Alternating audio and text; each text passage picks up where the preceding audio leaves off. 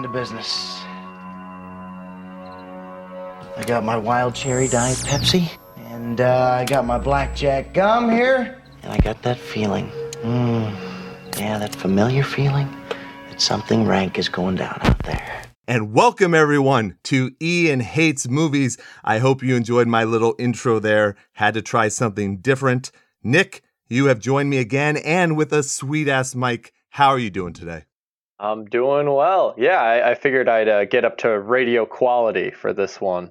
I don't know if I'll hold back the sound effects in the background, but we'll see what we do. I almost thought about bringing out my old soundboard for this episode. I thought it would be, if there was ever a time for it to be appropriate, now would be the time. But yeah, man, I am extremely excited. Everyone has seen the title of this episode. We're going to be talking about one of my all-time favorite movies. I would say at least top 10, maybe even top 5 movie for me, Pump Up the Volume. But there's a lot of background here, and I want to start out right away. I want to ask you, Nick, was this the first time you've ever seen this movie? I haven't seen this since, I was probably like 14. It was my same time I was introduced to like Heathers. Yes. Nice. So like that whole black comedy sphere, a lot of John Cusack back in my day. So right.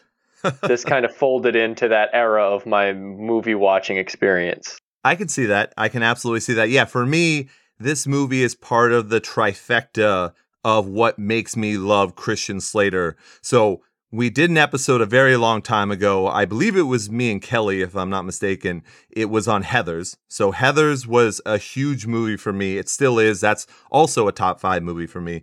So Christian Slater for me was Heathers. We did an episode on. We're doing an episode now on Pump Up the Volume, which I'm actually very surprised that I didn't do this a lot sooner. And then the last one is True Romance. That's the third one for me, and we will probably be doing an episode on that in the future as well. Now, is that the same for you, or have you even seen True Romance before? I have never seen True Romance. That's a little crazy to me. Did you know that that is Quentin Tarantino's first written script?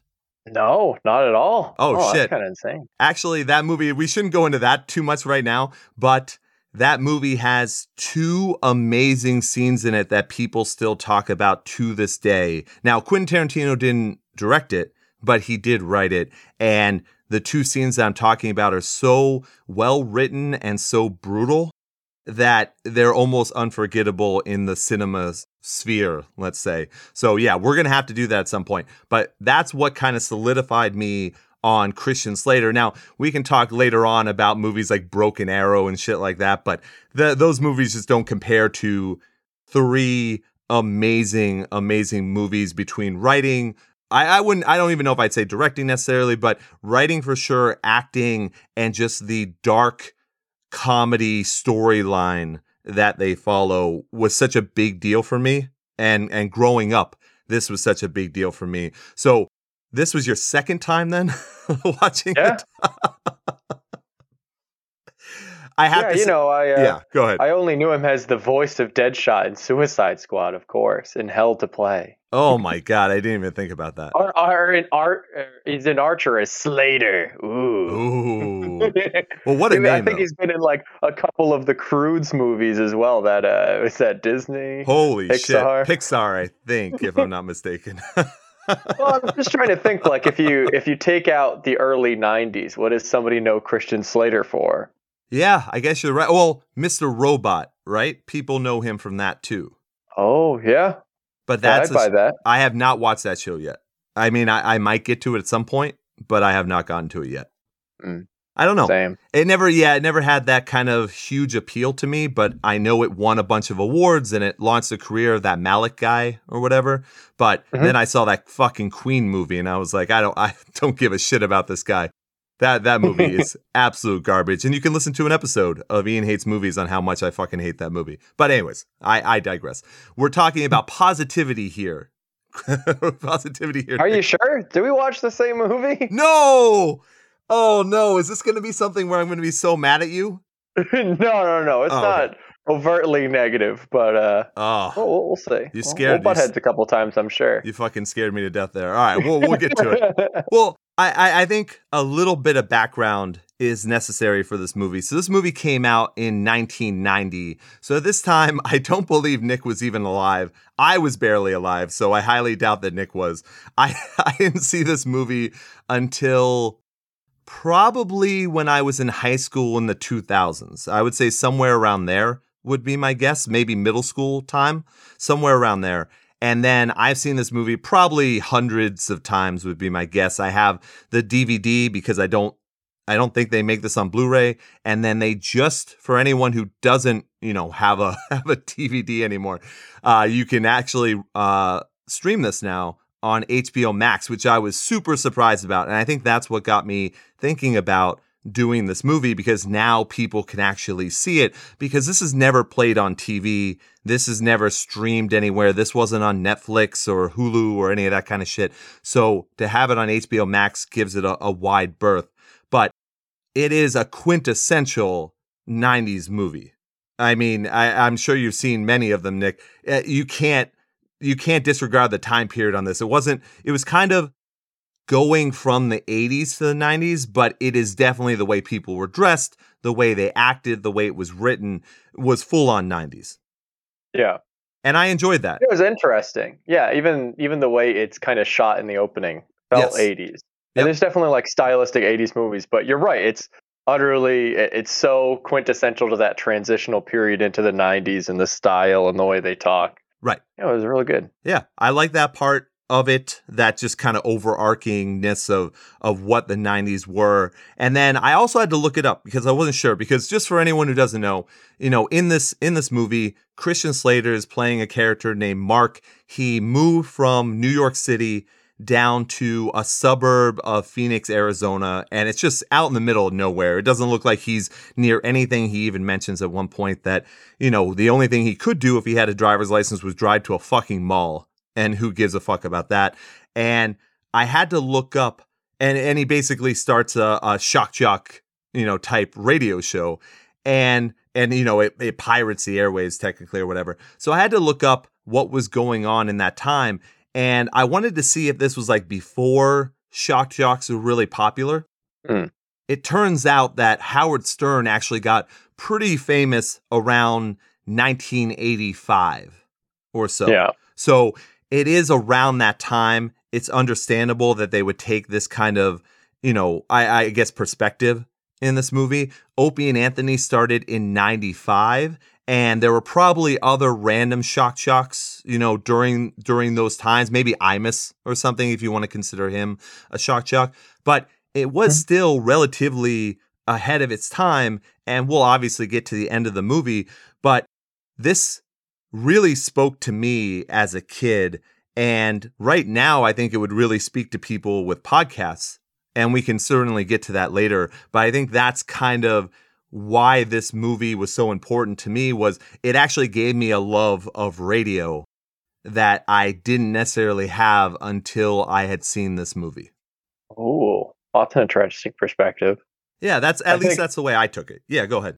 Yeah, I think specifically, thinking about it from the podcast angle and as, a movie about free speech at its core. Yes. I think it's an interesting time if people, from the modern day revisit it. And if anybody hears me and my mic abruptly cut off, of course, that's because Ian is silencing the truth and doesn't want an opposing position on apparently a formative movie to him. I like that you're finally doing what Kelly has criticized you of, and that's apparently you are going to disagree with me. So I'm looking forward to how this goes. Yeah. Well, I'm still a coward. Don't get me wrong, but I'm a coward with opinions. And that's what we need on this show. That is what we need. So yeah, we mentioned Christian Slater is the lead character. I also want to give a nod to Samantha Mathis, who played Nora in this movie as well. Now, she went on to do a lot of things. I remember her specifically from doing the voice in Fern Gully. I'm sure you've seen that at some point. And then also in American Psycho, she played one of the women in that movie as well. And she's done a lot of things in her career, but I was so fucking in love with her when I saw this movie. Like that girl, just everything about her, I was all about. It's an interesting one because I think I know her only from like Broken Arrow, and then Sure. funny enough, the Super Mario Bros. Yes, that's right. Yeah, maybe we should do a show on that movie at some point. Oh God. Oh, how fun would that be? How fun would that be? So yeah, I just had to. She's a love interest, but I also and we're starting kind of early with this kind of stuff, but I don't think this is really necessarily a movie where we go scene by scene. I think it's more that we talk about in generalities and stuff and concepts and ideas. And one of the things that I liked about this movie again is it had, I guess the way to put it is it had natural, strong female characters, right? Yeah. I mean, Nora is exactly what you want her to be. She's the one that makes the first move. She's the one that goes out of her way to try and change things in this area by getting, Mark or Christian Slater to do what he's supposed to be doing. I mean, how much are we giving away the future of the movie? Since we're not going scene by scene. We're not going scene by scene. Should we hold? Look, I honestly don't care. I'm happy talking about this movie. So whatever you want to do on this one, I'm fine if we want to change the format. Rock and roll. Yeah, because I would butt in there and I'd say, realistically, as far as like the thematic outcome of the film, she is the protagonist, I would argue. Okay. Because I would say... Yeah, go ahead. Oh, yeah. Yeah, I would say Mark kind of acts as the mouthpiece. But as he says in most of his, speeches, he's just deranged. He's just talking out loud. He's got his Christian Slater voice, and he does his Christian Slater thing. Yes. Whereas Nora, has the pointed goal of like, she's been in this community for longer than him, mm-hmm. and she knows it needs rescuing. So as far as the protagonist role being the person who interacts with the environment and causes the good shift and the climax of the movie. Mm-hmm. Yeah, I'd argue that Christian Slater's just the mouthpiece, which is kind of fitting for, his role as the shock jock. Yeah, no, absolutely. And I like that view of it. And that's what I'm talking about when I talk about, because we've done this so many times on the show where we talk about a character being organic and a character mm-hmm. not being forced into a role they're not supposed to be a part of.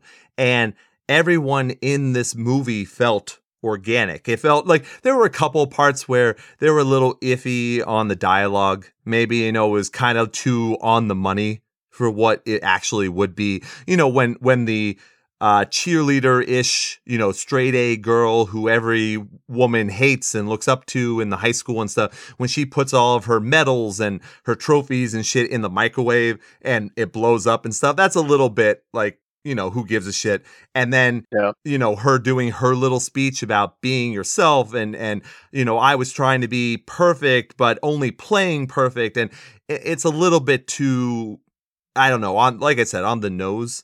But other than that, these guys are organic characters. And I don't feel like Nora is forced into a role that she's not supposed to be in. Yeah, I'd agree there. Yeah. So I appreciate that. It really, and then also we got to see her tits, and that was fucking great. So you just add in the extra. I mean, that scene. I know it's sacrilege to complain about that scene, but oh my god, that's one of my bigger nitpicks. How are you going to wait? Nitpicks? Is that NIP? Hey-o, shuck jock. All right. Well, go ahead. I want to hear your nitpick for that. Yeah, I think thinking of her as a protagonist makes a lot of sense. And I would say that's her own internal conflict, obviously, to rouse Mark into, waking up the town, however you want to phrase it. Yeah. And I didn't really buy that scene as like, yeah, just two high schoolers slowly circling each other for 10 minutes as the camera pans in and out because, it's union break and nobody wanted to actually cut the film. I get it. You could cut out 10 seconds of that. I think you could cut out 2 minutes of that. Well, hold on. So they have the great song playing in the background. Yep. I thought I Want to Fall in Love. Part. Say that again? Yep. Sorry. Yeah, amazing move on his part. Yeah, and look, he was an extremely, they didn't, not to do a pun here, they didn't shy away from how shy he is. He needed that microphone to be the mm-hmm. person that he wanted to be, I guess is the way you can put it. So in school, he was always the guy by himself and he couldn't talk to, he said hi to Paige at one point, but that was it. And then when Nora found out who he was, he still didn't interact with her, even knowing that she was into him. So to have that scene, I don't know, maybe it's because I was extremely shy and I was an introvert, in high school. And I still, even though I think I am sometimes a different person on mic than I am in the real world, quote unquote, real world, that kind of thing speaks to me because, yeah, I don't think I would have panned around for that whole time waiting for the kiss, knowing that she wanted the kiss. But I can certainly tell you that, it would take me a little while to make that move. That's for sure. Yeah, it just seemed a little long. We agree on that. And then, well, yeah, it just got me out of it a little bit. No, I got you. You want to be the naysayer. You want to challenge me. I get it. I understand. I understand what you're doing. Well, look, the movie is an hour and 45. I think we've talked about length of movies, especially with the fucking movies we've done in the past have been those 3 hour plus 245, all that shit. There is no reason for that unless it's some crazy, crazy epic movie. And even in most of those cases, it's still not even worth it. So 145 I can deal with. I think if you probably shaved, I don't know, I'd say 10 minutes off of this, you'd probably be in an even tighter, better position. But the thing that I liked about this movie too is I think leaving it on a lot of the music cues was really smart of them as well. Do you know what I mean? Yeah. Yeah, I totally agree with that. Showing his setup, the setup that his parents. Now, keep in mind I think this movie is very smart, but I also think it's very dumb in certain ways as well. There is no way that his parents would not be able to put together that he's Happy Harry Hard-On. There's no fucking way. They know they purchased the equipment for him. He specifically says that. Plus, there are many times where he says he came from New York and the East Coast, and then they mention it multiple times. He seems to be the only new person in the school. Oh, yeah. And then also his father being the commissioner of the school district, they introduce him as being from the East Coast and doing a great job in the East Coast. Anyone there would have been like, oh, yeah, well, then obviously it's Mark. Yeah. But I did like the parents busting in on him, though, after the big PTA meeting when the parents busted in on him and he had to hide everything. And then Nora was smart enough to jump up and then they were just like, fuck yeah. Oh, yeah. That was the moment that really made me love Nora as a character. That was quick thinking on her part. And that was a great scene. That was well put together. Yeah, I thought that was really well done. Then he gets on the mic, she leaves, he gets on the mic and then, she's out there. I don't know why he took his shirt off. I thought that was I got to tell you, Nick, I know this might disappoint you, but on all of our podcast episodes, I've never taken my shirt off. What? I just imagine you chewing gum, smoking cigarettes, and then feigning that you're masturbating the whole time. Oh, well, that's for sure. I'm actually masturbating, though. I just don't... verbally masturbating, yeah, with. You're absolutely. Jerking yourself off on all these episodes. Just spewing everywhere. Yeah, no, absolutely. Now, I need to mention two things about what you said that have nothing to do with the masturbation part.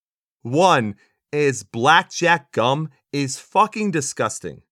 It is absolutely fucking... It is literal gum that tastes like black licorice. I got it at a novelty store or something one time, and I was like, oh, I'm going to be fucking cool like Christian Slater, and I'm going to try this gum. And it was fucking disgusting. The next thing is, holy shit, how do you not want to smoke a fucking cigarette after watching that movie? Yeah, oh yeah. Kids these days are vaping the whole time. Yeah. I remember watching that when I was young, and when they say that movies and TVs have an influence on kids smoking, and that's why they don't want them to do it, I totally get it, because between Heather's True Romance and Pump Up the Volume, I wanted to start smoking cigarettes.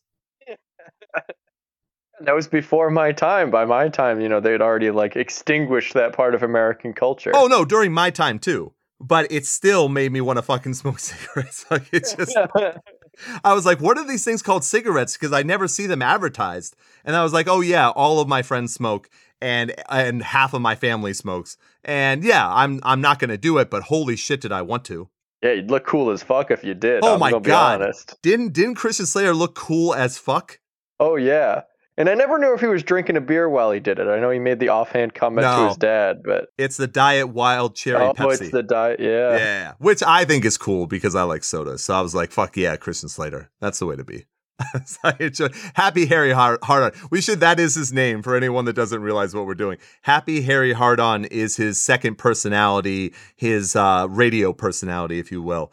But yes, it was the Wild Cherry Pepsi. But man, the other thing that made me want to smoke, and it's so fucking, it's disgusting, but I hate the scene so much. I love the scene so much, is in Heathers when Winona Ryder, they've killed like however many people they've killed by now. They killed the 2 football people, and they're in the car, and to feel something, she takes the cigarette lighter in the car, which is now obviously something that doesn't exist in cars anymore.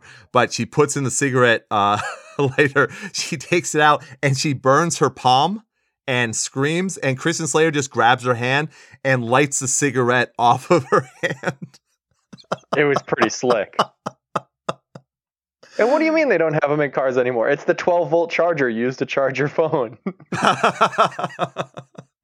Is that the other use? I had no idea. I charge my masturbation tools with that. Woo, woo, woo! I'm trying to do the soundboard for our shock I like Ian, it. but I'm failing horribly. Do a bunch of fart sounds. We need that. Yeah, right now I'm just putting a bunch of butter on my elbow so I can just make the masturbation noises in the background when you start jerking yourself off over how good this movie is. Well, remember, I'm gonna try this. I'm gonna see if it works. I'm gonna hit the back of my neck the way Mark does. Let's see. Listen, tell me if you can hear it. Can you hear that?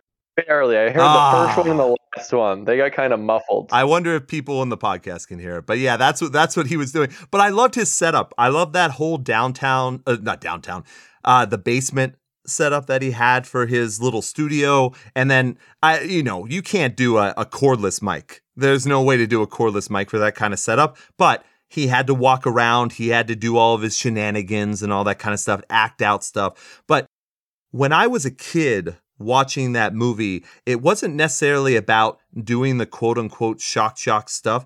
It was about being able to talk about whatever the fuck you wanted. That's what I love so much about this movie. Yeah, I guess that's where it kind of falls apart for me, because maybe, being of a different era, being born in the late 90s, I always felt that this kind of team dramedy always had to have some kind of moral lesson you gain out of it. And so I came to it with the lens that, your protagonist is supposed to be the person who learns something about themselves and portrays the positive message to the audience.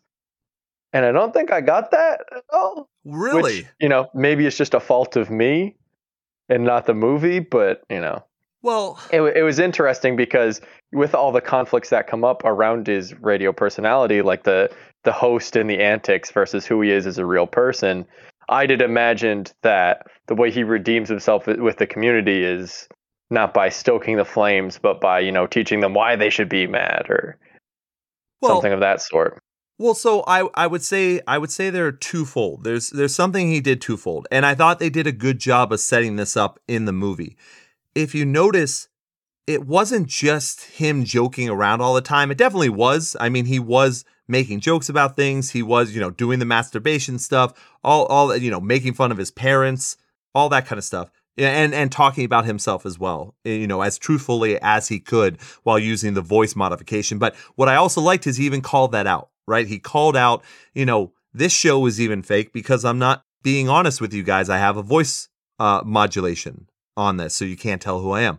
But what I enjoyed about the other stuff was they started right away with him calling the guidance counselor.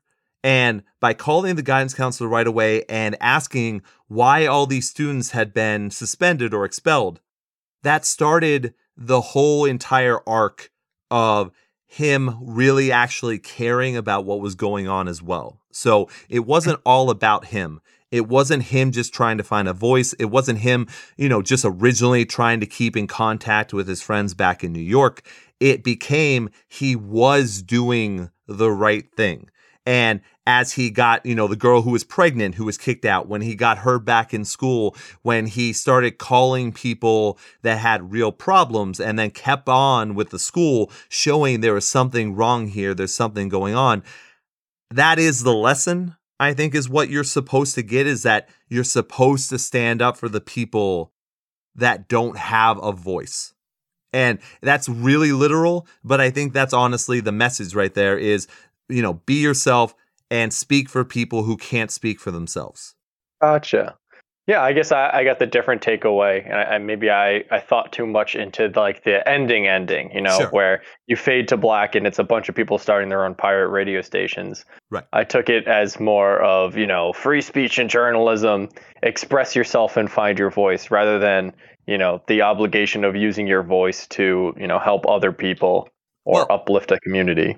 Let me mention just on that topic that you mentioned. So when all those other radio stations are starting, quote unquote, radio stations are starting at the end, did you notice that one of them, the main one that they really kind of highlighted, was the one about if you're homeless, if you're a homeless teen and you have nowhere to go, call this line and we'll help.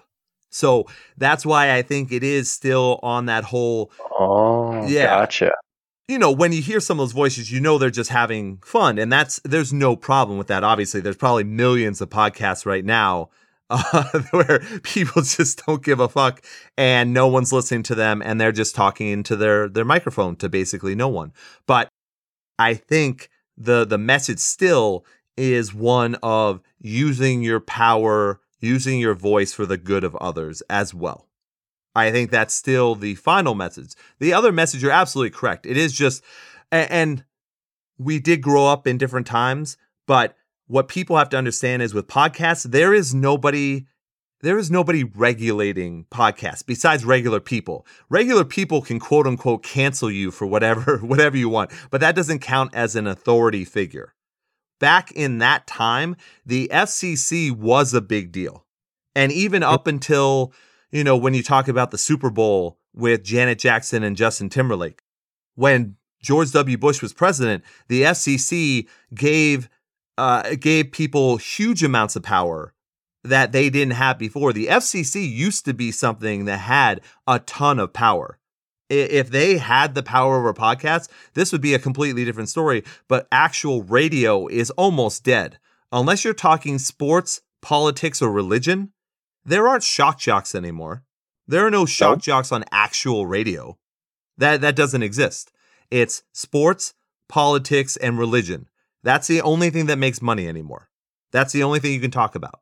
So, but back in the 90s, having a talk show and getting things out in the air was very restricted by the FCC. So to challenge that and say, hey, you have the freedom, the airways are yours, steal the air, take what's yours and use your voice for good, or just use your voice to be yourself or whatever it happens to be. That was a big statement at that time. Gotcha. All right. Yeah, I guess I lost that historical context, and you're right. Because a lot of like the last, I guess the last plot element, the rising action of the movie revolves around the FCC being in town. Yes. So yeah, looking at it from that lens, that makes a lot of sense. Yeah, and it is funny, and a lot of people don't realize how much the FCC had control of certain things for a very, very long time. Like I said, for anyone that doesn't know, if you hear, any of those morning shows and stuff, because I wouldn't call anything a shock jock anymore, but there are definitely morning shows that, they want the moms and dads driving in the car to work every day, right? They want that rush hour traffic, people listening to them. Any of those War of the Roses, and I know I've talked about this on the show before, but any of those like fake, people think they're real, but War of the Roses or The Fugitive or any of those like second date disaster call-in show, any of that shit, any prank phone calls are all completely fake. You're not allowed to do any of that stuff. That's not real. Now, in a time, in the 90s, it was real, for sure. But then they passed laws, and I think it's every single state because it's a federal thing when it comes to, airways crossing to state lines and all that kind of shit. Basically, what happens is there are laws that say, in order to do anything, you have to first tell that person on the phone that they are on the radio. You can't tell them afterwards. You can't have them sign something afterwards.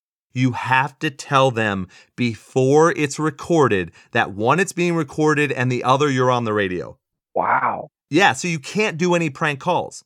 You can't do any of that stuff. And all that War of the Roses thing where, they try and catch a guy or a woman who are cheating, so they have a fake person call them up. All of that goes by the same rules. You can't call someone and pretend to be a flower station and a flower store, say, we're going to send a free thing to you. What's their name and number? And, then the person, the angry woman comes on and says, that's not my name. All that bullshit. All of that is completely fake. So the FCC does have a lot of pull, or did have a lot of pull. Now, like I said, radio's dying. So anyone can do whatever the fuck they want on podcasts. So you don't have to worry about that. But anything you hear on the radio, completely fake. Wow. So that's why it was such a big deal. And when that thing happened with Justin Timberlake and what's her name at Janet Jackson at the Super Bowl, they used to do fines of like, I want to say it was $20,000 to $30,000 if you had a violation. So if someone had reported your radio station or whatever to the FCC, maybe you get a $20,000 fine. And maybe that didn't matter. Maybe that was just chump change. If you were bringing in millions of dollars in ad revenue and all that shit, then that's nothing. 20 grand, 30 grand, who gives a fuck? But then it became, after George W. Bush gave more power to the FCC, they made fines and regulations $300,000 or more a pop. So you couldn't do any of the stuff that you were doing before. None of that stuff was allowed. With this movie trying to fight back against the FCC, that was a real fight back then. That was a big deal because people didn't get to talk about what they really wanted to. And right now, if you tried it, like I said, if you started a radio fucking show and you started to try and talk about stuff, you can't do that. The FCC would be on you in a fucking second.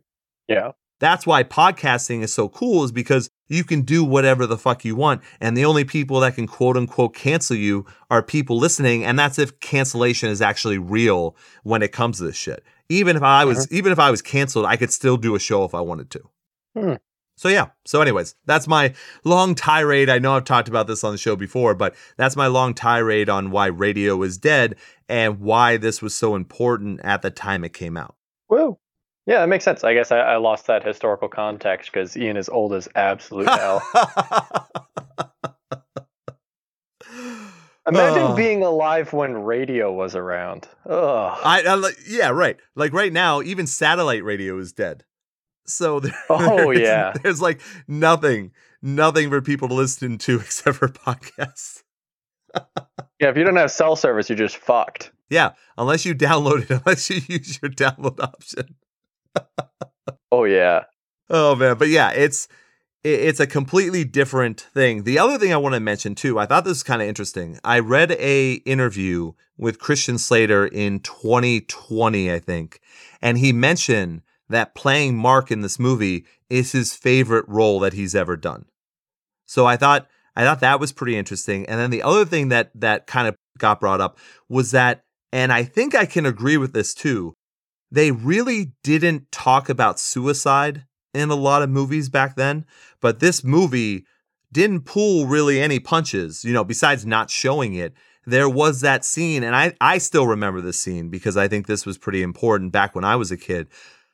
Watching that scene with the guy who, he wrote in, he said he's going to commit suicide, or should he, kill himself, and then having Mark call him and having their discussion, and then having him actually still go through with it. He wasn't talked out of it. He still went through with it. That really wasn't shown in a lot of movies back then.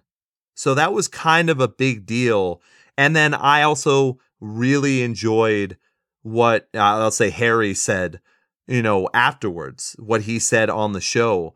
I think that's kind of important for people to hear and for people to understand, even though it was still done in a joking way. There was seriousness to it as well. What did you think about that?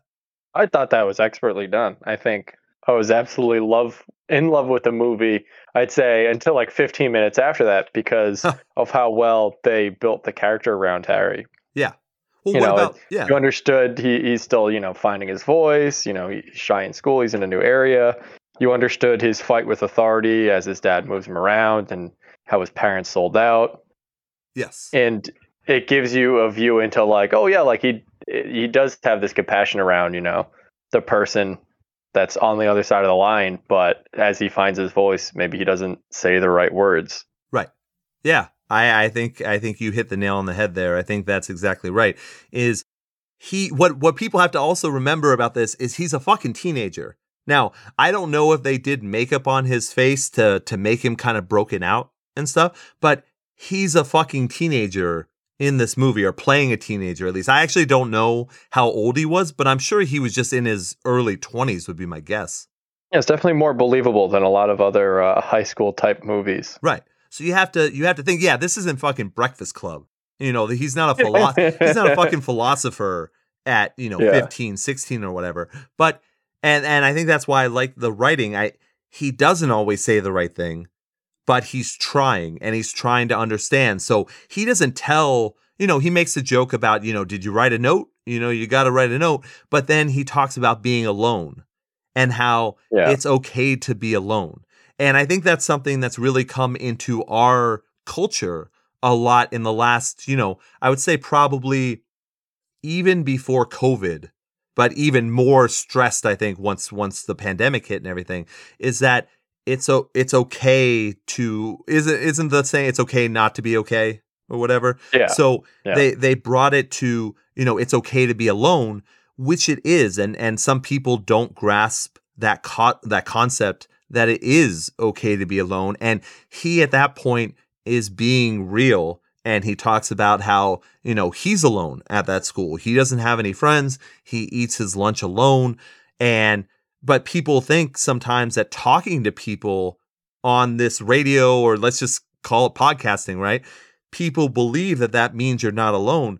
But I can say from experience for sure, and it's nice that a lot of times I can catch up with friends, like, with Nick right now on the show.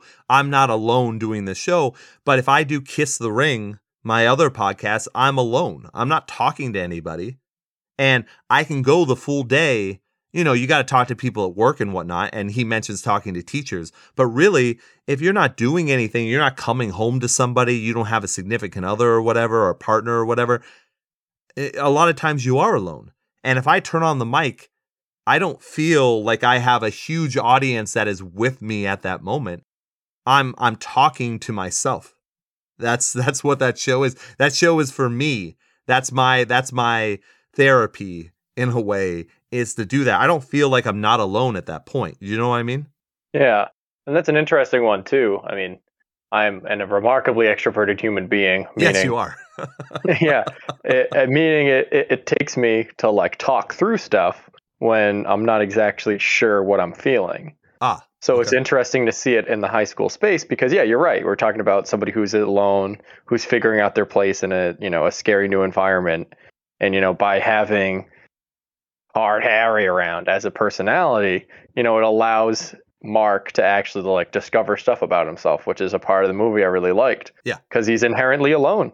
Right. And this gives him, he's talking into the void, but because he's talking, he gets that feedback. Yeah. And that's, I think it's tough for parents to understand that a lot. I mean, I think it was handled pretty well in this movie because, I don't know, maybe it's from my personal experience, but being an Air Force brat and moving around to so many random places my whole entire life up to, college, and even then moving around after that as well. But having to start that new school, and I wish I had some fucking radio, some CB radio fucking shit that I could have set up so that I could have tried to talk to old friends or do something similar to what he did, because it is really fucking difficult. And your parents telling you, I mean, this is personal experience.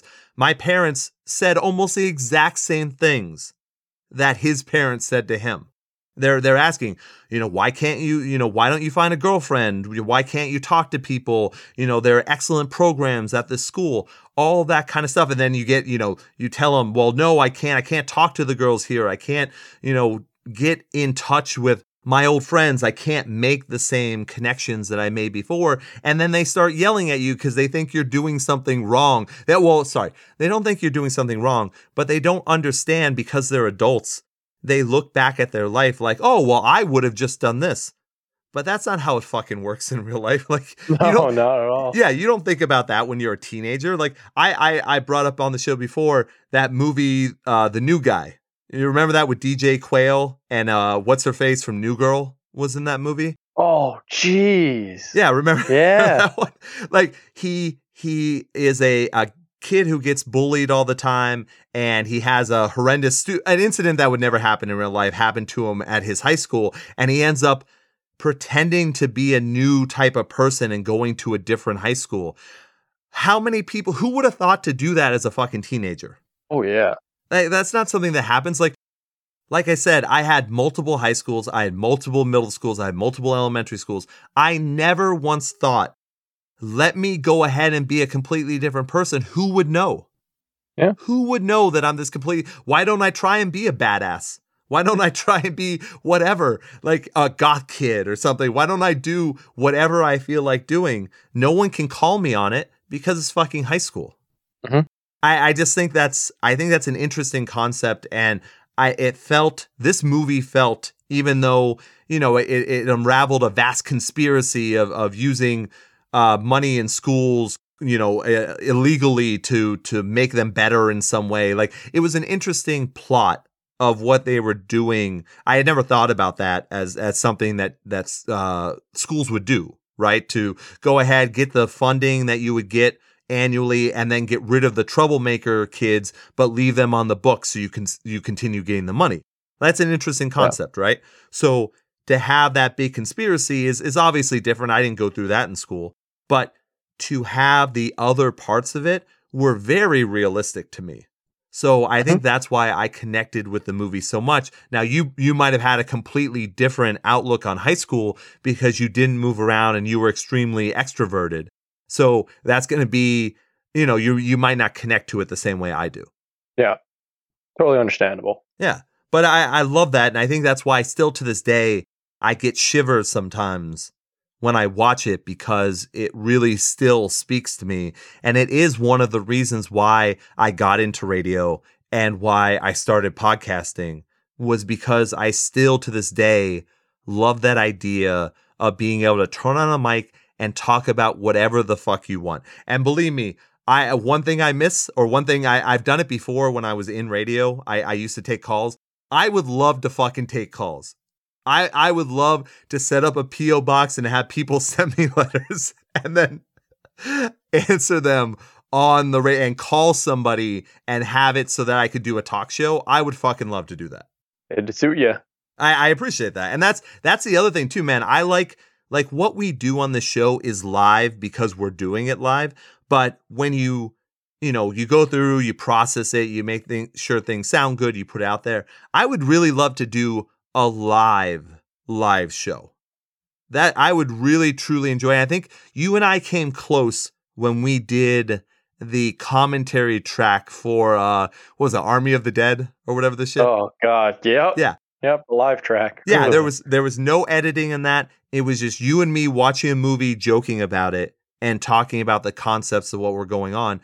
I like that idea. I don't want to go on Instagram, though, and I don't want to go on fucking Twitch. I don't want to do that. But like, if I could do a live show where people listen live and I could take their calls or their comments or whatever and do that, I would really fucking enjoy doing that. If radio wasn't a dying industry and could pay you an actual salary that could, you know, you could actually live on. Sustain a life, yeah. Yeah. I would love to do that. That would be one of my dream jobs, is to do 3 hours. I would do 3 hours a fucking day if they paid me. I'd have no problem doing that.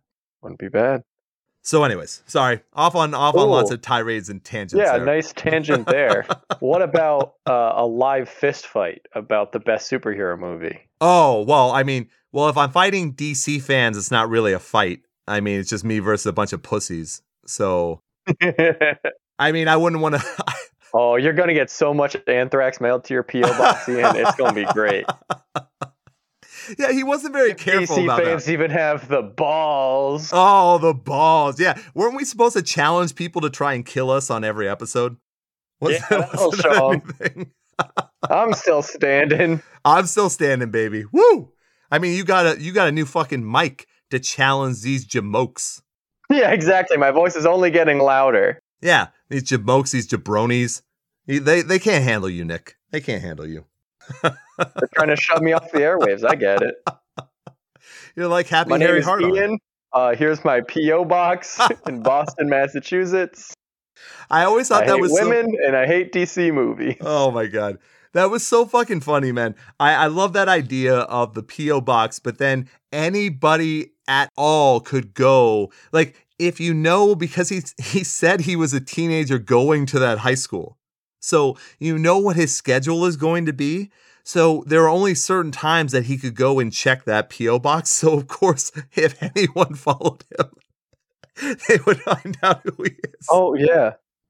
Piece it together in a nanosecond. Doxed. Yeah. And there's the thing, once again, a smart, strong female character does that. She finds out exactly who he is. And I thought that was great. And for her to, continue to push the character and, like you said, be the real protagonist in this movie, I thought that was done very well. So I appreciate that a lot. Now, another thing he did on that show, or his show, whatever you want to call it, I thought was good as well, was the talking to the gay guy. I thought that whole conversation, now maybe a little pandering, maybe, but once again, talking at that time in the early fucking 90s, to be talking to somebody like that about something that was realistic, I thought that was really well done. Now, here's where we're going to differ, Ian. You ready? Here's my main Oh, gripe you about hate the whole gay people. film. Yeah, I forgot. Oh, yeah. My bad. My name is Ian. I hate women, gay people, DC movies. I hate Marvel movies, too, but only the ones with women in them.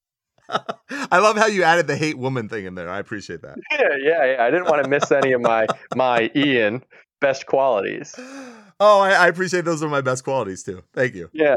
All right, go ahead. Around that period in the movie, like, I loved the angle of them trying to track down, the pirate radio because of what he had said about the high school administration. Mm-hmm. I loved that conflict. I loved the conflict about, like, hey, the news is getting involved because, maybe he possibly incited somebody to kill themselves. Sure. That was a great conflict that was set up.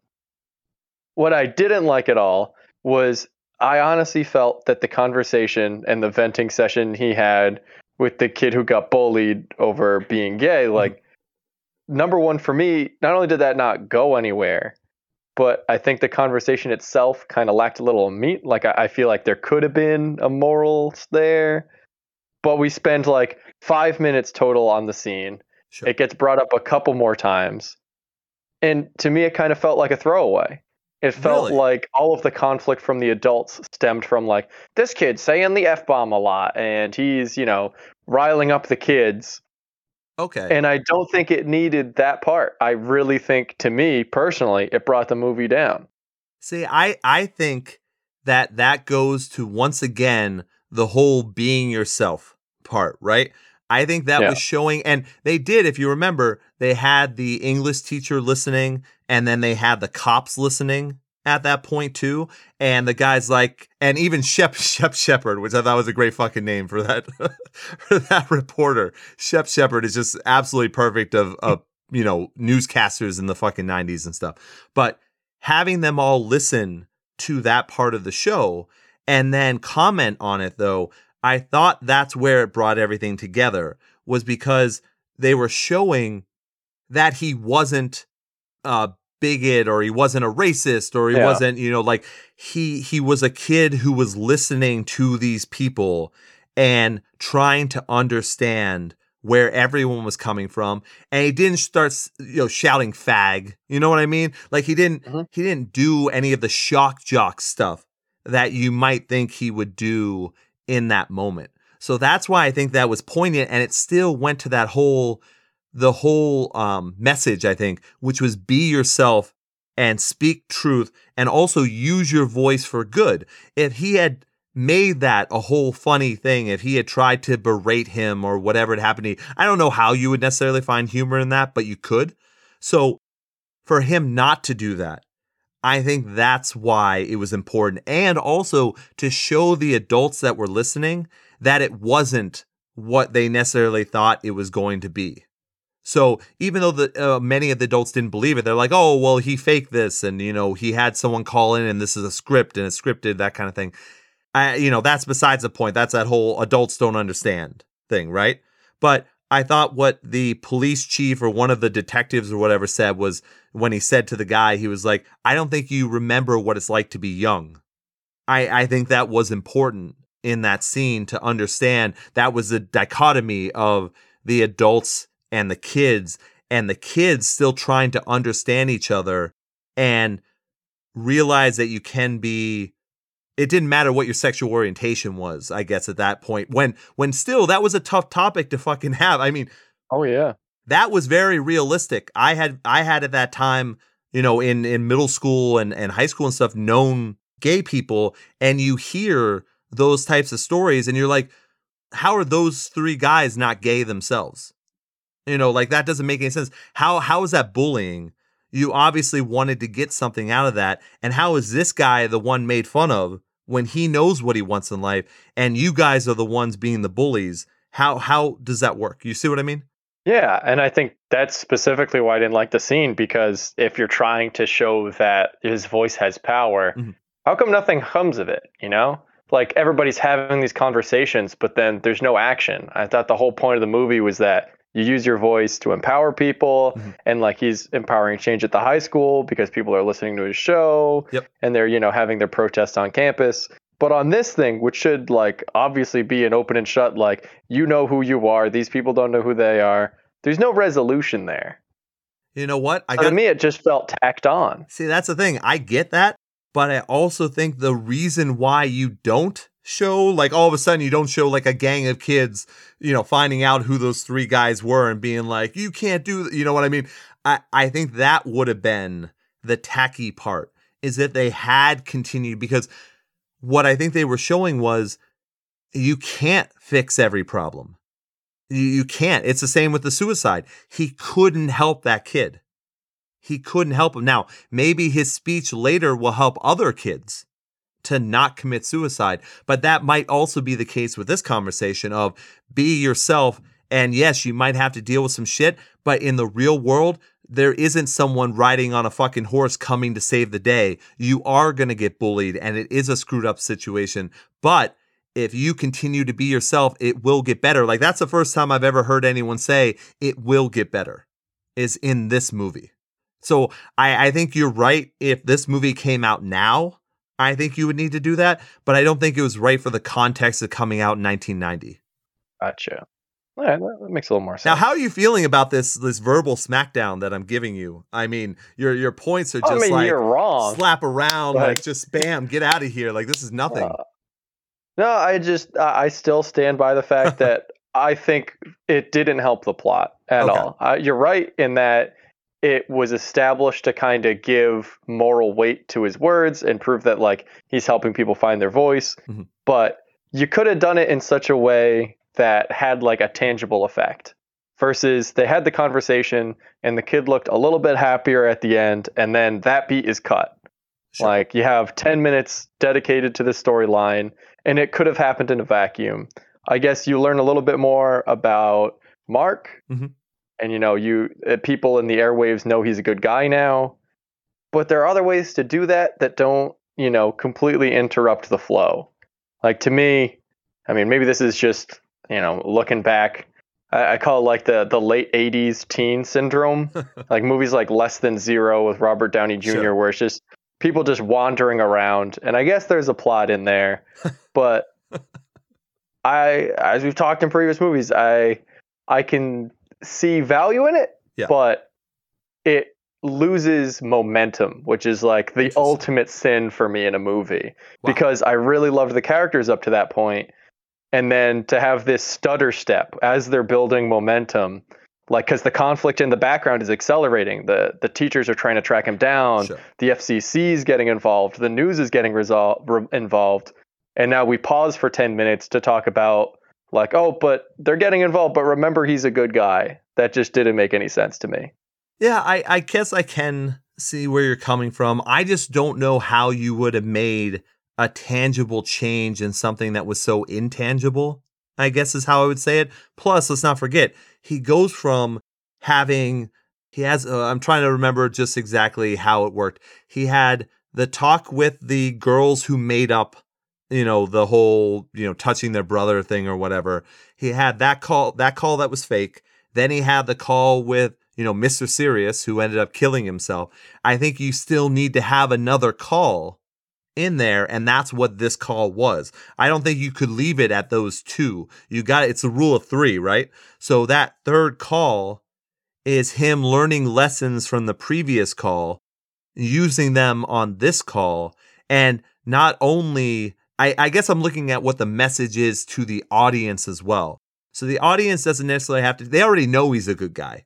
They already know that Mark's a good guy. So I don't think that that's the point of that. I think the message is still to the outside. It's the same as suicide isn't something you should do. Also, being gay isn't a bad thing, and bullying people that are gay is a shitty thing to do as well. Yeah. I don't know. I think this movie's just dealing with legitimate teen issues, just in a different way than any of those other teen dramedies of the 80s and the 90s. Yeah, I think the hard part for me was the next scene, if I'm remembering correctly, is like they're back at the school and the school's setting up their helpline or whatever acronym they use. And Bionic. I think you really I think you really could have made the scene make a ton more sense if you just had more of a finality and a resolution to the call, because then you'd have the juxtaposition of like, hey, these kids are having real problems. And here is this kid teaching them like to own up to who they are in life and to have their own power.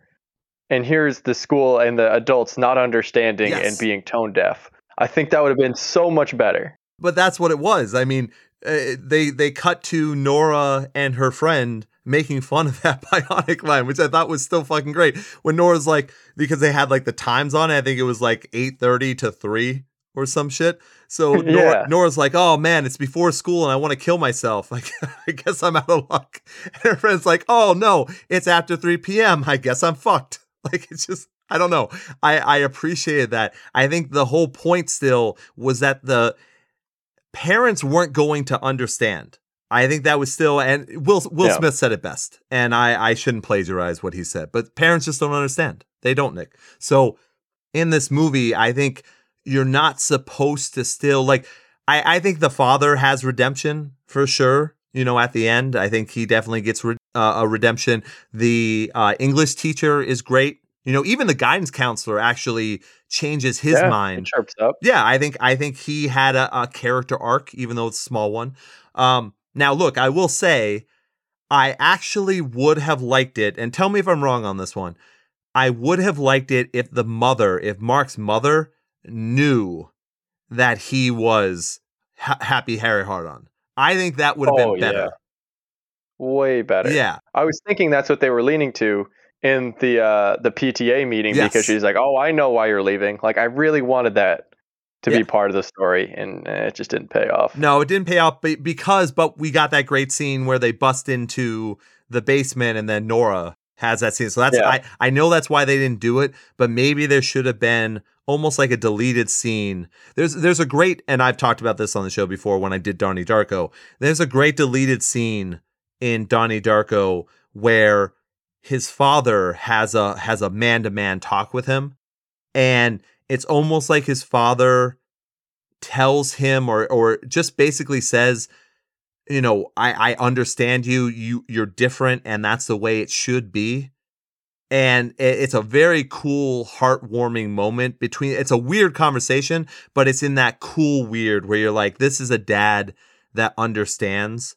And that would have been a cool moment to have with the mom, where she put everything together and doesn't call him on it, but lets it subtly known that she knows who he, what he's doing and why he's doing it. I would have liked something like that for sure. So I get what you're saying, but I think in the 90s especially, you're still in that momentum of adults bad, kids good, and you're not really going to get out of that, because even in fucking Heathers, it's the same thing. It's not until much later that you get movies that really show more understanding parents and parents that can talk to their children better. That is kind of a trope of the 80s and 90s that they don't get to until later. Yeah. We have to talk about as well, I was a huge fan of the music. Yeah, oh yeah. That was so well done. I mean, I love the Pixies. And I wanted to mention this to you because I don't know if you thought about this or not. I almost wonder if this movie had come out in 1991, would there be a bigger emphasis on Kurt Cobain? Would there have been, Nirvana songs? I worry that it might have changed the message a little bit, but because Bleach came out in 89, they didn't hit until Nevermind. But I think that whole philosophy of what Kurt Cobain was and what he did for a generation, I think that would have been used a lot had this movie came out in 91 instead of 90. Yeah, and I think the other side of that, unfortunately, is I think it would have been representative of a different time. Mm-hmm. I think it, obviously has to shift in tone a little bit, shift in style. Sure. And I think that's a period of re-empowering of radio, because once, grunge becomes popular and alt rock is on the radio all the time, people are tuning in a lot more. Yeah, and it's not always about talk shows. Right. Well, that's the thing. But then also remember, it got rid of the entire hair metal. Hair metal just disappeared. So yeah, it just destroyed a lot of radio stations too, because they're like, what do we even do now? So it is a kind of interesting thing. But I always thought about that. I always thought, would that impact be there? I always thought that was interesting. But I loved they had the Pixies on, they had the Beastie Boys and random rap that I think did really well. And then fuck man, that Leonard Cohen song is so fucking perfect for this movie. You're right. The music choices were impeccable. Some of the weird underground rap didn't really resonate with me. Well, right. I would get how that's, just part of the period, and that's, Hollywood producers trying to adapt to what kids like. Right. But it was a phenomenal movie choices, and I have terrible taste in music. Yes, you do. Terrible taste. So look, I don't want to make everyone like all moist out there or anything, but I have to, can I do my Leonard Cohen impression for you? Oh, I'm excited. Do it. All right, let's see. I might have built it up too much. It was probably better to do this naturally instead of setting it up. Let me try it out. Everybody knows that the dice are loaded. Everybody rolls with their fingers crossed. It's not too bad. All right, I didn't like the enthusiasm. I must have fucked it up. Damn it. I thought I had it. No, you definitely have the tone. It's just hard to do it on the spot, because I guess if you roll into it more naturally, you get the flow right. Yes. Oh, there you go. I like that. You want to try it out? Oh, God, no. I don't want to get more hate mail. Then I'll have to separate it from the anthrax envelopes in my P.O. box. Yeah. Your P.O. box is 6969. I get it. Yeah, it's tough. But yeah, man, I want to see, is there anything, I mean, like I said, we're not going scene by scene in this movie, but did you have any other, I would love to thwart some of your other issues with the movie. Oh, the whole ending. Oh, okay. We should okay. So let's just do this then. So basically, as you mentioned, the FCC is looking for him. The cops are looking for him because they're saying once the airwaves have traveled over state lines, that it's a federal thing. It's a big thing. The school is worried because, so it's the principal is the one doing this illegal act. Now, by the way, I also thought it was very funny that the guy with the glasses who was like basically her enforcer, I don't know if he was like vice principal or what. I don't know if they ever said what his role was in the actual school. But remember when he like beat the crap out of that kid? Punched that kid in the stomach. Yeah, he assaulted that kid on school grounds. He punched that never him got resolved. And then, he never got fired. He never had anything bad happen to him. Now, we're assuming that when the principal gets let go or suspended or whatever, that he also has that happen to him as well. I'm assuming that happens, but I always thought that was very funny that he was not fired on the spot. But that was the fucking 90s, baby. You could hit students. It's fine. Those are the days. Those are the glory days. All right. So that's the backdrop for everything that's happening. Basically, Mark has many times in the movie where he says he's not going to go on again. You know, it starts when the kid commits suicide, and then later on when he thinks he's going to get caught and all that kind of stuff, he doesn't want to do the show anymore. And then Nora basically says, yeah, you should. And then Nora gets expelled, and some of her friends also get expelled. By the way, Seth Green is in this movie. Yeah, that was a surprise. Yeah, he's just randomly in it. It's very similar to how Seth Green is also in It, the miniseries movie. So I grew up watching Seth Green in these weird adaptations and stuff. But so go ahead. Do you want to outline the rest of the ending and then say your problem with it? Yeah, just to give the brief overview, Ian set the stage of all the students, they've been meeting in this one, like, I guess like the baseball field behind the school or something. Yeah. Where they get the best reception for the pirate radio station. And all these kids have their amped up stereos all cranked up together so they can, have the tension broken. Maybe he's on, maybe he's not. He said he's hanging up the mic. We'll see. And then the FCC is all there, and it's clear that they're the big guy. They're gonna shut down at whatever cost. I think the FCC chairman says, right, who showed up in person for some odd reason. And so the way they're going to get around the conflict is they can triangulate it because they're assuming he's in one location. Right. So they're going to drive around with the pirate radio station and just have an antenna in the back of a Jeep that he stole from his mom. Yes. And he's going to be able to talk to, he's going to be able to talk directly to the people. That's great. Great outline. Totally, just for me, it rode the wrong side of that weird, kooky 80s teen movie resolution thing where it's everybody's dancing to the music and everybody's upbeat and nobody killed themselves 3 days ago. And we're dancing on the roof of the limo of the FCC guy. Oh, yeah, and fuck yeah. And to me, that totally just ruined the tone of that scene for me because, you've got the guy in the truck who's trying to evade federal officers as they have like a life or death struggle. And he's trying to have this emotional chat about finding your voice and being strong in who you are and that life sucks and that it only gets better. And at the same point, people are dancing on limos and it's like, oh, God, there's got to be a better name for it. But it's like the typical cheesy 80s action movie like, oh, yeah, the kids triumphed over the big evil corporation. That's what they're doing around the FCC and that whole bit. And it just ruined the theme for me. Like, you have these amazing speeches by Christian Slater, and then they cut abruptly to black, and then it's kids dancing around in a dugout, yelling at this big DC fat cat for a couple minutes. And I'm just, here's fucking schlocky, and it's fucking schlock. I think you're being way too cynical. So this is, let me go point by point on this one. So all right. Tell me how that fits into the movie about finding your voice after committing suicide. Yes, I get it. So look, they needed some way of him being once again smarter than the FCC, and so they had to make it. It was a little bit silly, of course. I totally get that.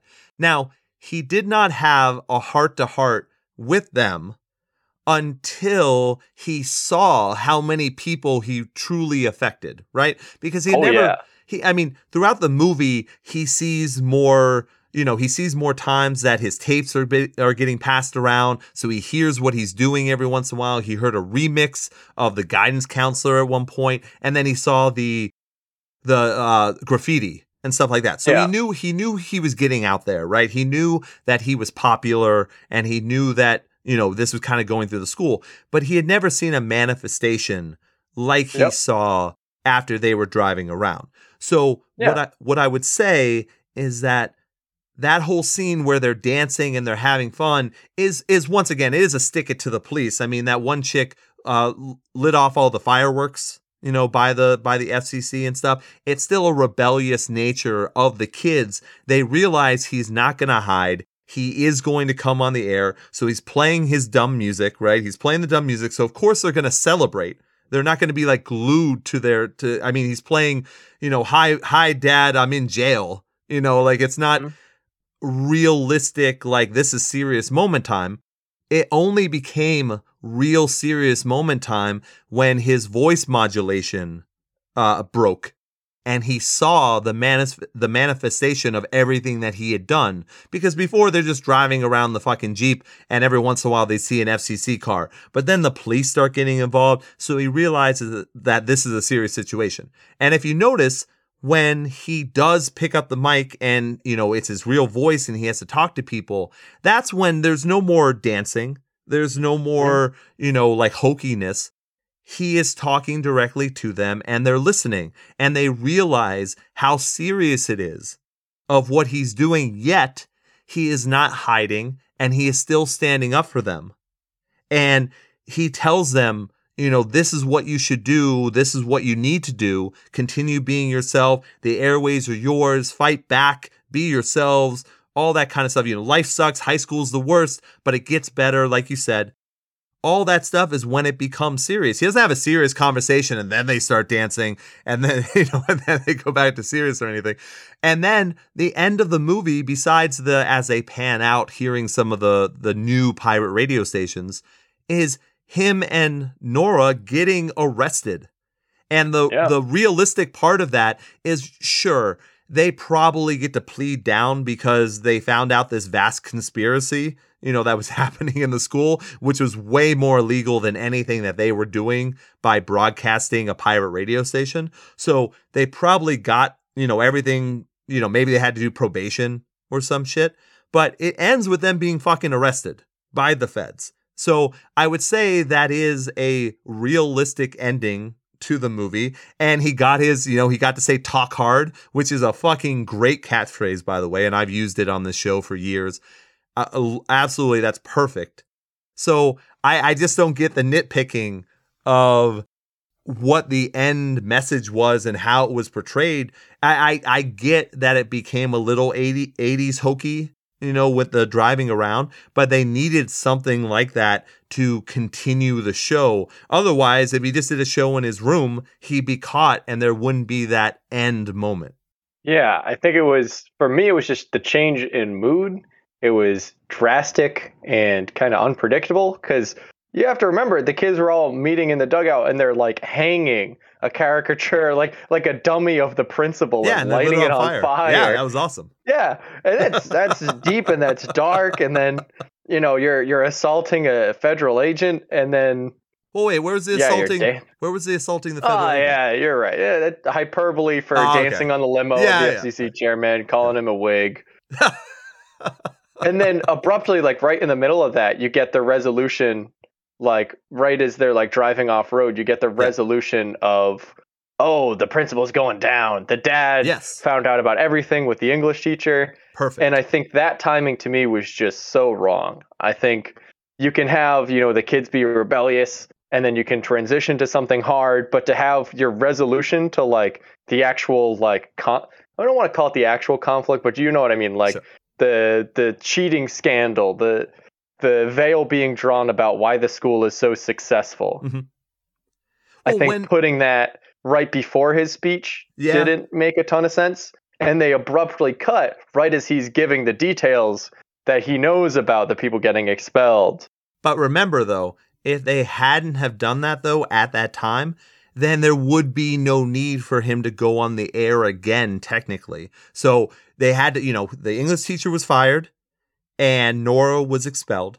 So that was the justification for him planning to do the last ride with the Jeep.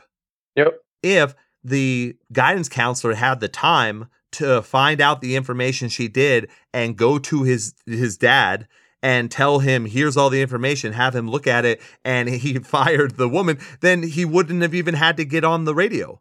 Like, you see what I mean? Like, timeline-wise, it's the only place that it can actually happen. And why couldn't they just hand over the evidence after he gives, his version of events on the radio? I mean, like, thematically. I don't think it existed until the English teacher was willing to, because she had already been let go, she was able to find out the information. It's the same thing as remember the saying they said multiple times.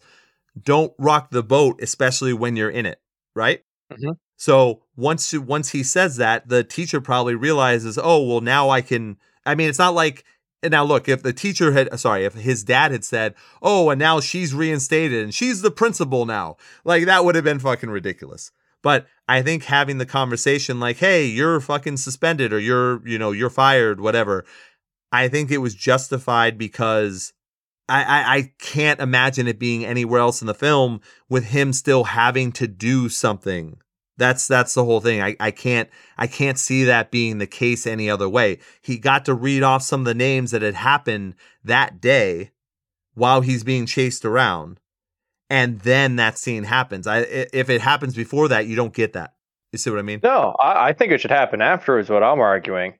I think, he makes his emotional plea, and I think it would have been better thematically if he does it in a vacuum. He's talking to the kids, and like the adults always do, they weren't listening.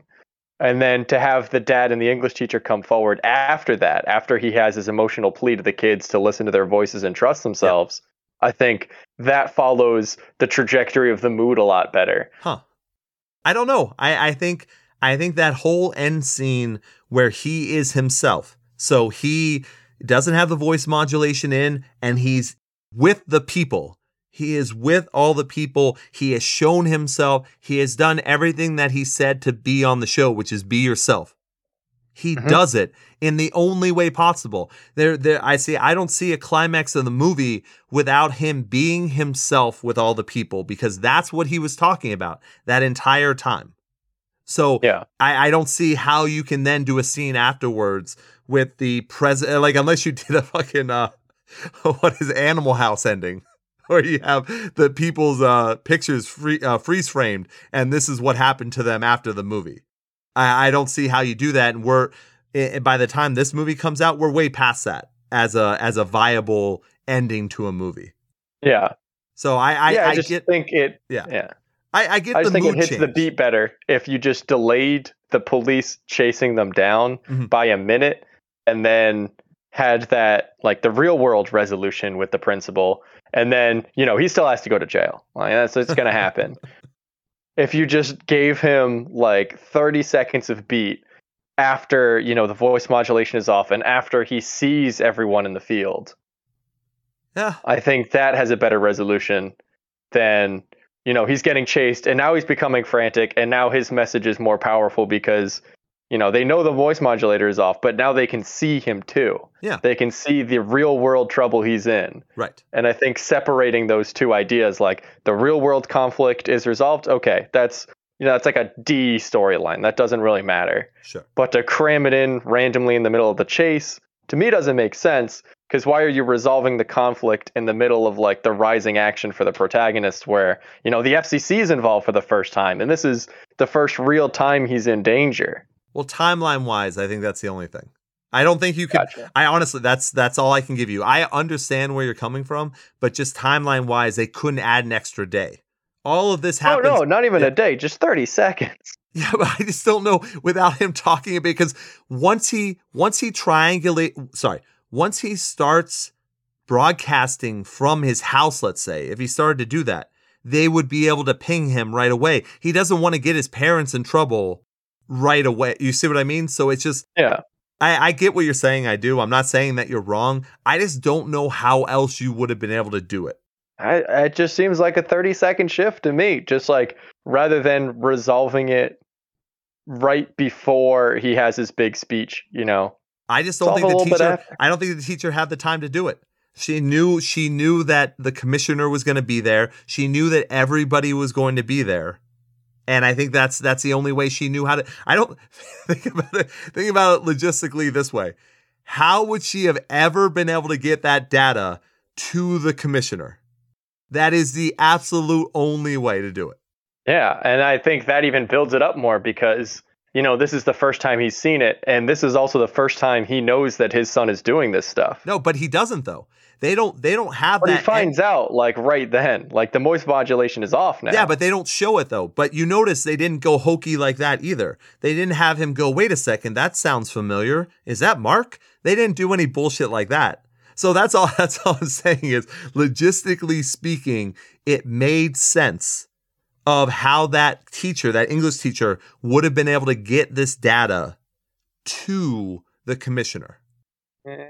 Because there is no, they don't show his mom going like, oh, my Mark. They don't show him going, that's my son, get off of him. They don't do any of that kind of stuff. So it's a separate part of the story that's happening during the climax, because I don't think it can take part anytime else. Yeah. And I think you just have to separate the two speeches that Mark gives. You got to keep You've them got separated. the first speech. Yeah. Yeah, I think you separate it, it's only like a 30-second split. It's like he has his speech at the end of the voice modulator where he's, talking about using his voice and, the bad things the school has done. And then he loses it. And now he's making the emotional plea. You know what I say to this, Nick? I say, so be it. Fair enough. Any other issues that you've had with the movie? I mean, no, other than that, you're right. We talked about it earlier. The time was like perfect. You could have maybe shaved 10 minutes off. Yeah. But I think it was efficient with the time it had. Mm-hmm. It kept your interest the whole time. For me personally, it hiccuped a lot in the times it really could have been developing more momentum. And it hiccuped for me at the end as far as like resolving the real world, as well as like giving, the big resolution for, the actual characters and the trouble they were going through. Right. But nope, I gotcha. I don't agree, but I gotcha. Gotcha. But I appreciate you not being a coward and bringing this stuff to my attention. I will think about it the next time that I watch Pump Up the Volume. That is for sure. Yeah, why the fucking FCC guy have to be there in the first place? I think that's That's the hokey bit. But you know what? I think that was honestly to make fun of the FCC. Because you got to remember, especially if you're making this kind of movie, you probably don't like the FCC in general. And by the way, the FCC is a fucking bullshit company. Oh, yeah. The people that run the FCC are not voted on by the people. They are a government agency that is appointed by them. So it's someone who's regulating us as people without being voted on, which is absolute fucking bullshit. So to make fun of the FCC in any way possible is completely okay with me. And especially back then, people were fighting back against something they found. Now, nowadays, everyone just fucking gets on their fucking knees and sucks all the dicks. They're just like, oh, well, please give me more regulation. I think that's absolute fucking bullshit. But that's the FCC is an agency that has so much power that we, the people, do not give them. Yeah. And that's why I think so many people hate the FCC. Oh, yeah. And you could, definitely talking about it now, like in the podcasting world, the amount of shit the FCC is pulling around internet censorship. Oh, yeah. Yeah. There you go. Yep. I think it certainly reinvigorates that hate. Yes. Is that goofy Ajit Pai? Fucking. Yeah. Yeah. I didn't want to go into that because I hate him so much. But yeah, you're right. It kind of, gives us the parallels between when this was made in the prevalent media of the time. Yeah. Versus, the way it applies now. I think it still works as, the high school Find Your Voice movie. Yes. Right. Because really, you can say Heathers is a high school Find Your Voice movie, but in a completely different way. Yeah. In a much better way. That movie's flawless. And Winona Ryder I honestly do think that Heathers is flawless. Yes. I probably, so the reason why this movie especially is so high up for me, obviously, is because it got me into a passion that I may not have gotten into. To have the passion to do radio and to do podcasting and stuff, this movie really did spur that on. So, and freedom of speech has always been a huge thing for me. So that's why this movie is so high on my list, especially.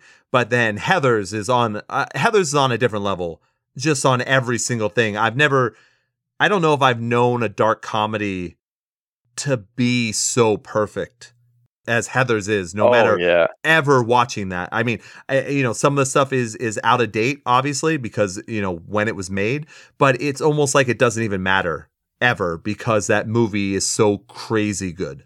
So good. I am with you with that. All right. So I have a long quote for my end because how can I not? Now, do you want to say any happy Harry hard-on sayings to say goodbye to everybody? No, just everybody stay safe out there, stay warm, and have your best. Do your best. Your bit is to never find a catchphrase to end the show with. Oh, but in real life, I have a million. Oh, I could be gross and use my favorite Michael Mann one every time. Well, why don't Life is short, time is luck. Ugh. I was one of the 10 people who liked Miami Vice, the Michael Mann movie. Oh my God. Holy shit. I'll admit to it. See, so everyone listening, you can take all of his criticism from earlier on the movie and just disregard it because he fucking likes that shit. Because I liked the first ever digital recorded movie or whatever. It's like one of the first 5. And it did not transfer to Blu-ray well. Oh God, it's gross. Fuck. That's hilarious. All right, let me try this because I have to do this. Do it. I think I wouldn't be doing this movie justice unless I ended this way. So I got to end this way. Do it. Okay. This is really me now. No more hiding. Listen, we're all worried. We're all in pain. That comes with having eyes, with having ears. But just remember one thing. It can't get any worse. It can only get better. I mean, high school is the bottom. Being a teenager sucks, but that's the point. Surviving it is the whole point. Quitting is not going to make you strong. Living will. So just hang on and hang in there. I know all about the hating and the sneering. I'm a member of the why bother generation myself. But why did I bother to come out here tonight? And why did you? I mean, it's time. It begins with us, not with politicians, the experts, or the teachers, but with us. With you and with me, the ones who need it most. I believe, with everything that's in me, that the whole world is longing for healing. Even the trees and the earth itself are crying out for it. I mean, you can hear it everywhere. It's the same kind of healing I desperately needed and finally feel has begun. With you. Thanks, everyone.